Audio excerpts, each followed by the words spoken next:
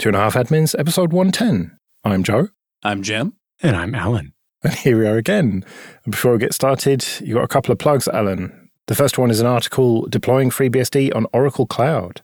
Yes, so Oracle Cloud has a free tier, a little different than the Amazon one. You get quite a bit more, and you can get up to 4 separate VMs if you want. But we have a great article about how to deploy FreeBSD in the Oracle Cloud, including their new ARM-based cloud instances. Okay, and you had a chat with Wendell from Level 1 Techs. Yeah, so Wendell contracted my company to do some data recovery on one of his clients' large ZFS pools, where they had failed to maintain it properly and got themselves into some trouble. And Wendell and I talked about how we recovered the data and some of the changes we'll be open sourcing to the recovery tools to help anybody else who happens to be trying to recover data from ZFS in the future. Yeah, and you might have even heard of the client, maybe. I hadn't. You might have seen the video about the client that the client did when they screwed everything up. Yeah, maybe. Let's do some news then. The first one, how 3 hours of inaction from Amazon cost cryptocurrency holders $235,000. This isn't so much about the cryptocurrency aspect of it. It's more about Amazon. Well, actually, what I would say is more about bad security practices and not necessarily on the behalf of Amazon. This was basically a BGP hijacking. Somebody announced a more specific route for a specific /24 of Amazon's IPs, routing those 256 IPs to their network instead of Amazon's, specifically targeting some node in some junk coins infrastructure, and then convincing people to send them cryptocurrency. It's not going to be a surprise to anybody that I, or really any of the three of us, are crapping on cryptocurrency here, but the nature of cryptocurrency absolutely amplified the value of hijacking Amazon's BGP routes in a way that would not have been possible before cryptocurrency. If you stole BGP routes to PayPal, for example, it would be a lot harder to make off with money as easily and as rapidly as the attackers here did, with this crypto stuff. And irreversibly as well. Certainly irreversibly also adds to the damage.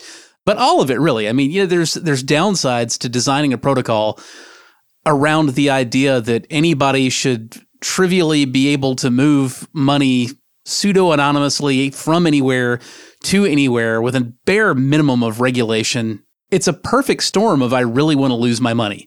And when you cap it up with this idea that code is law, well, I didn't want to lead with this because it seemed too easy, but now that I've voiced these particular statements, objections, whatever you want to call it, I'm just going to go ahead and say it. The odds are that a lot of that $235,000 was going to leave those people's pockets one way or another before much longer. The crux of the issue seems to be that somebody hijacked the BGP route, so those IP addresses would go to their network instead of Amazon's.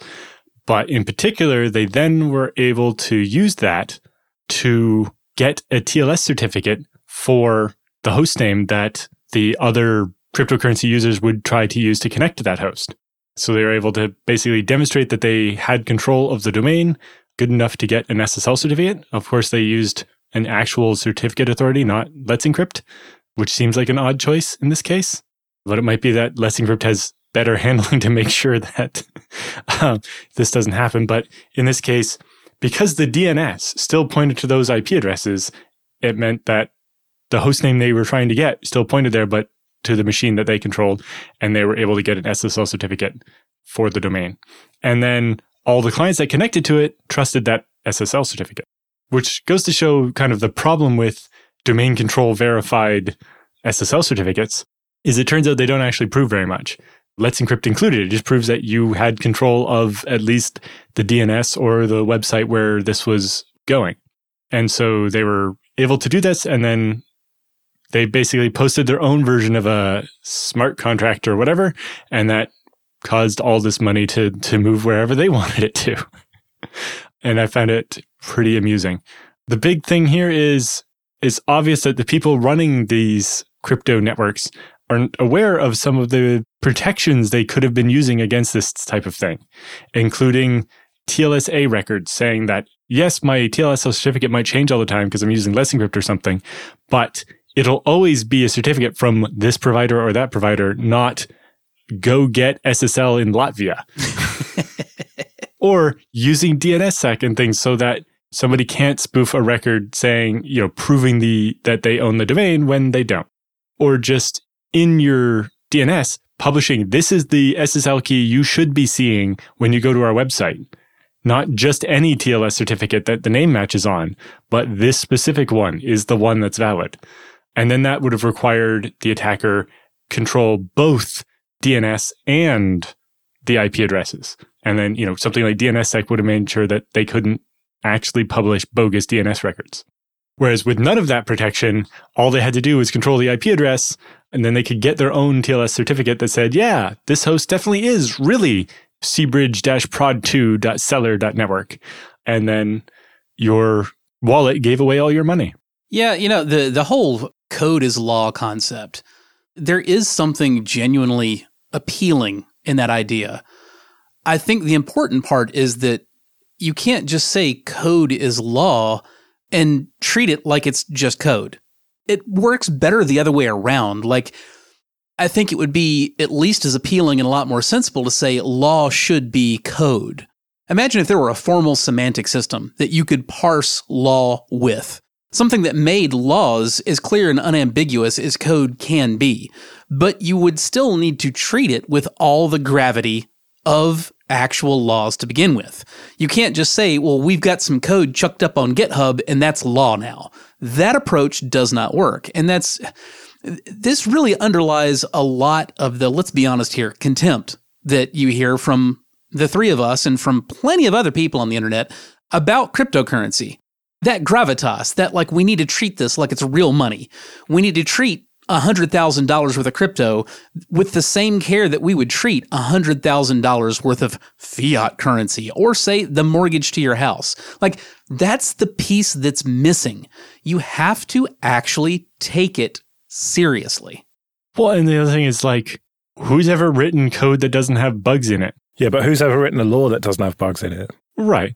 But the difference is that code is interpreted by a machine, which will do exactly what you said, not what you meant, what you said. Whereas laws, we tend to purposely leave them with a bit of wiggle room to be interpreted because we found that generally leads to better outcomes. And so when you make code law, you have to understand that the robot's going to do exactly what you tell it to do, including stab you in the face. Code can have just as much wiggle room in it as human written laws does. It's just you have to be specific about, where the wiggle room is. You label an outcome bucket wiggle room and you dump some of the stuff in there when you're not sure what else to do with it. But you still have, these concrete decisions, this process that takes you from the input to the output. And the stuff in the wiggle room is already designed like, okay, a human needs to review this and needs to do something with it. Now, sometimes you're also going to get outcomes that you did not want coming out not in the wiggle room bucket, in the hell yes or the hell no bucket. And you also are supposed to have a process by which you say, okay, we found a bug in this and we need to go back and address that. That doesn't necessarily immediately change this one outcome. And again, this workflow already exists in law. There are any number of circumstances where, a law had an unintended outcome and that outcome was honored in courts, but then it goes right back to the legislature and they change the law so that doesn't happen anymore. Or you may have a special, mitigation for the one person that was found guilty of the law that probably shouldn't have been written that way. But it doesn't change the outcome, and it's never a bad thing that you can actually parse it into a repeatable, definable, predictable result. All those things are good. It's just, yes, wiggle room does need to be part of the system, but it should be codified just like everything else is. What Amazon could have done about this is a little interesting. The article is going on about how Amazon didn't react very immediately and issue a more specific route for it, although they shouldn't have had to. What was really missing here is an ROA, or record of authority, which basically is how Amazon can say, these IP addresses will only ever be announced from Amazon's ASNs, not from Joe Bob's ASN in the UK or something, and cryptographically ensure that their networks don't get hijacked. But a lot of cloud providers are not doing that. A large portion of the internet community doesn't participate in that yet, and that's why BGP hijacks are still a thing. Okay, this episode is sponsored by Kolide. The challenge with endpoint security has always been that it's difficult to scale, and when remote work took over, the challenge got exponentially harder. You need visibility into your fleet of devices in order to meet security goals and reduce service desk tickets. But how do you get that visibility when different parts of your company run on Mac, Windows, and Linux? You get Kolide. Kolide is an endpoint security solution that gives IT teams a single dashboard for all devices regardless of their operating system. Kolide gives you real-time access to your fleet's data and can do things that traditional MDMs can't. And instead of installing intrusive agents or locking down devices, Kolide takes a user-focused approach that communicates security recommendations to your employees directly on Slack. You can answer every question you have about your fleet without intruding on your workforce. Visit kolide.com/25A to find out how. If you follow that link, they'll hook you up with a goodie bag just for activating a free trial. That's kolide.com/25A. Should we dunk on Cloudflare again then? They've announced Turnstile, a friendly, privacy-preserving alternative to Captcha. Where does one even begin?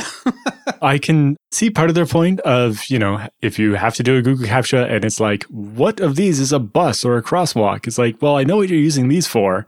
And it's not great. Like in the past when it used to be words from books they were scanning or whatever for the Project Gutenberg. And I was kind of okay with participating in that. But now when it's obvious that it's training their AI to run people over. No, to not run them over, Adam, come on. Well, to try not to run people over. I don't know how successful it's going to be. We'll have to wait and see. Yeah. You can't prove that, Joe. All you know is the algorithm identifies humans in crosswalks. You don't know what it's going to do with that information.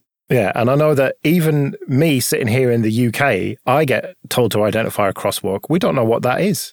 So this is not so much a regional problem as just not all humans possess a sufficient lack of ignorance, I suppose. I mean, I do obviously know what a crosswalk is, but I'm just playing devil's advocate here. It's a fair point, though, because one of reCAPTCHA's favorite things is to ask you to identify traffic lights.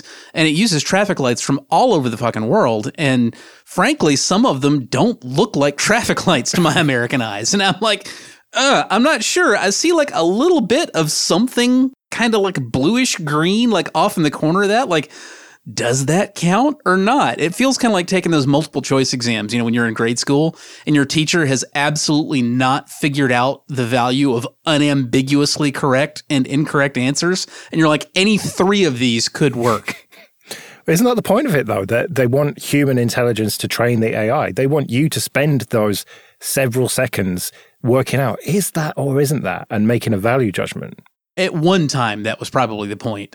Currently, I seriously doubt humans can do a better job of identifying any of those images than Google's already trained models can. Well, I think they're checking to see if Google agrees with it, to feedback loop into it to know when it got it wrong or when it is ambiguous. Right, but my point is, I don't think that we are still providing useful training or retraining data to any significant degree. I think that point in our evolution of training image recognition algorithms is probably done with.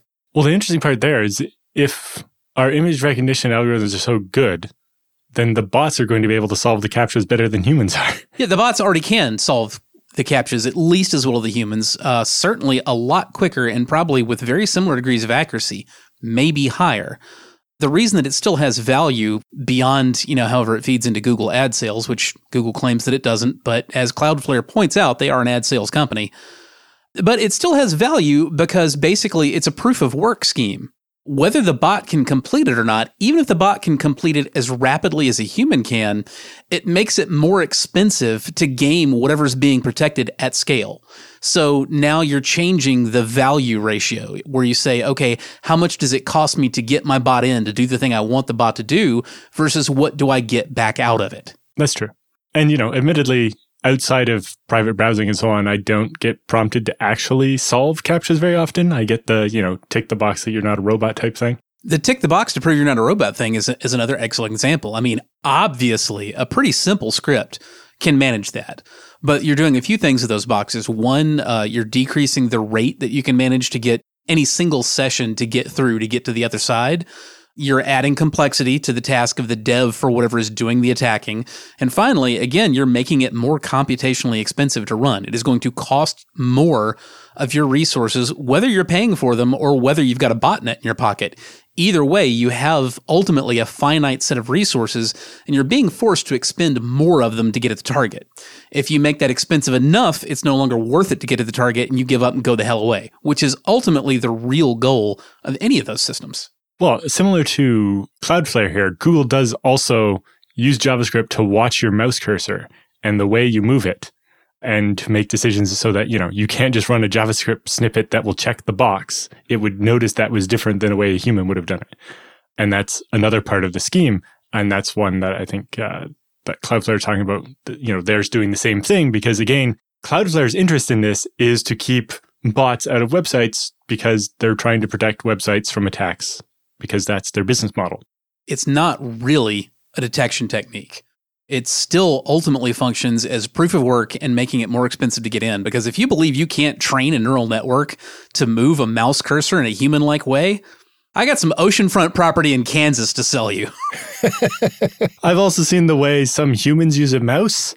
If I saw a recording of that, I would probably assume it was a monkey or a turtle. That is an excellent point, and it's worth rephrasing and restating that point a little bit. All these things that, will keep you out if you don't move the mouse in a human-like fashion, that has a real impact on, large classes of disabled folks who cannot move a mouse, in a quote human-like unquote fashion. Yeah, like even my grandfather had to have one of the trackball mice they use with his thumb. Because with the palsy he had to grip the base really tightly and use his thumb to navigate. Because with a regular mouse, it would be shaking so much he could never actually click the thing he was trying to target. Yeah, prime example. So Cloudflare is trying to move this technology on, but it just, I don't know, they talk about it being private and stuff, but... Well, I love it, the exact phrasing here. Less data collection. Yeah. Not no data collection, just less data collection. And not privacy, just more privacy than Google.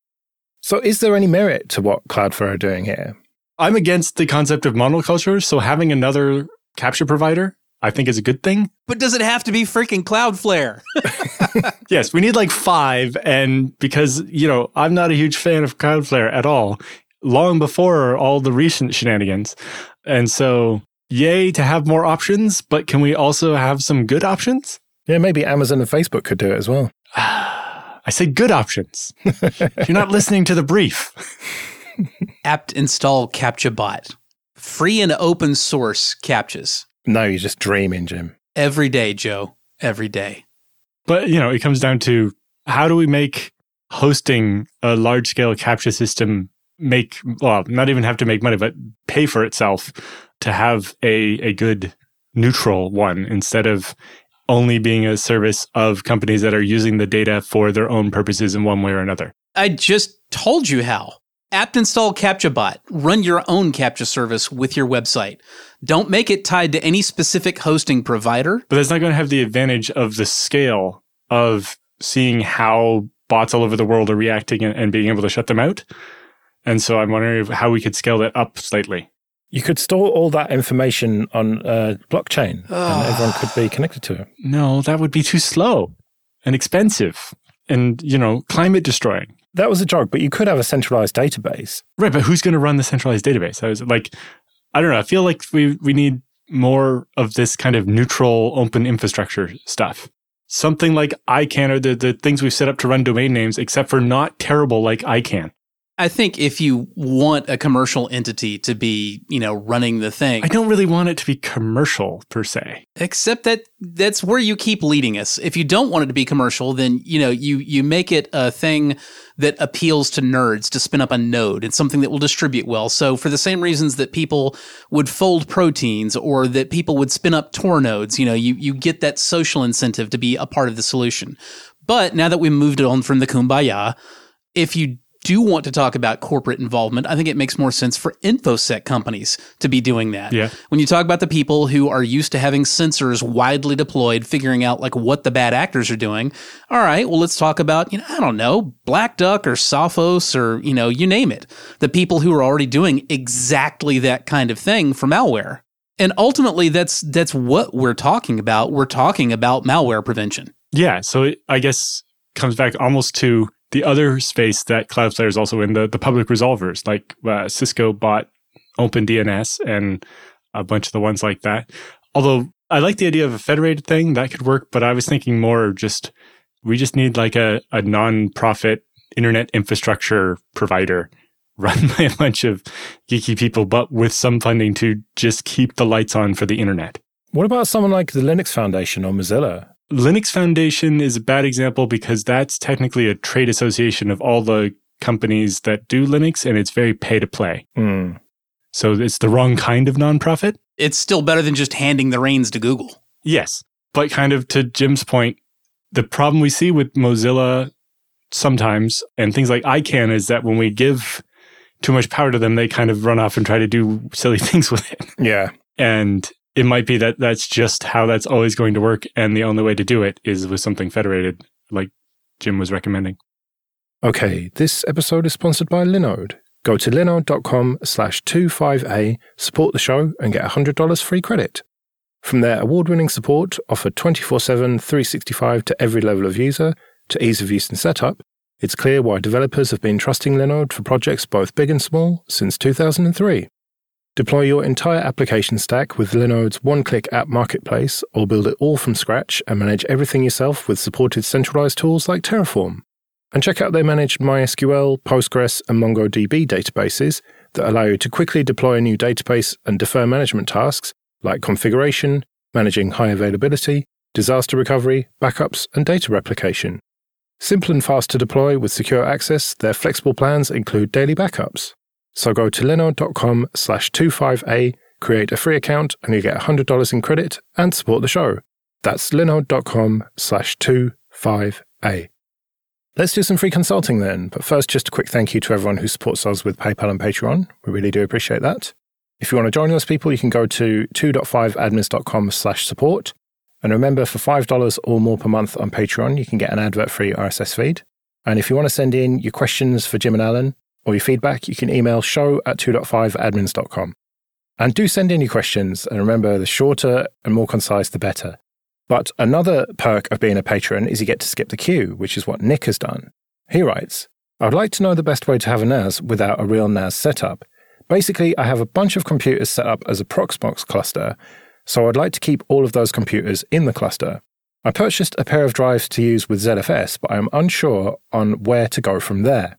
Jim has mentioned problems with the default settings for ZFS in Proxmox, so I stopped at that point and have the disks sitting there powered up for a couple of months now without any data.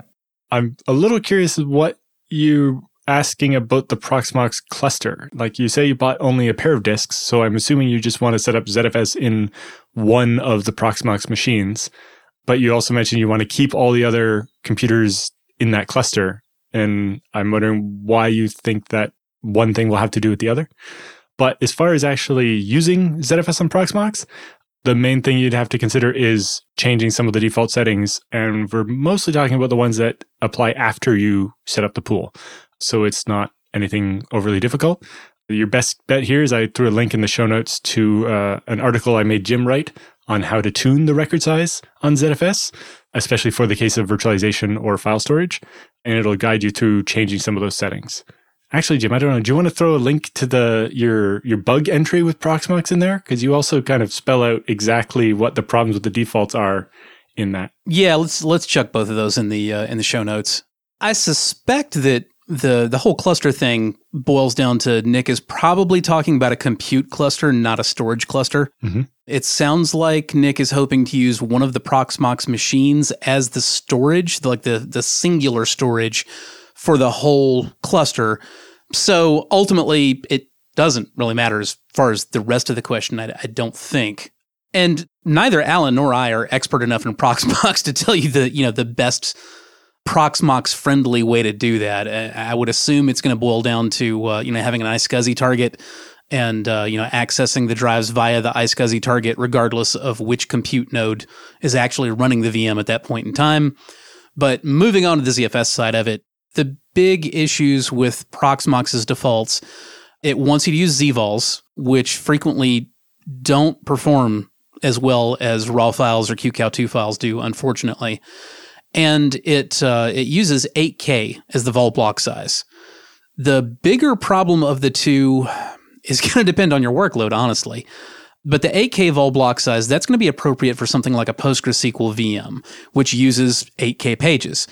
It's probably not going to be appropriate for most other workloads, because what you might potentially gain in lower latency on, small I/O, you're going to lose very rapidly in amplified I/O when you need to do larger file operations. And you're also going to have the problem that your compression ratios are not going to be very good because the vol block size is so low and you can't compress beyond a block boundary in ZFS. Whether you're talking about record size with datasets or vol block size in zvols, you start out with 8K of raw data.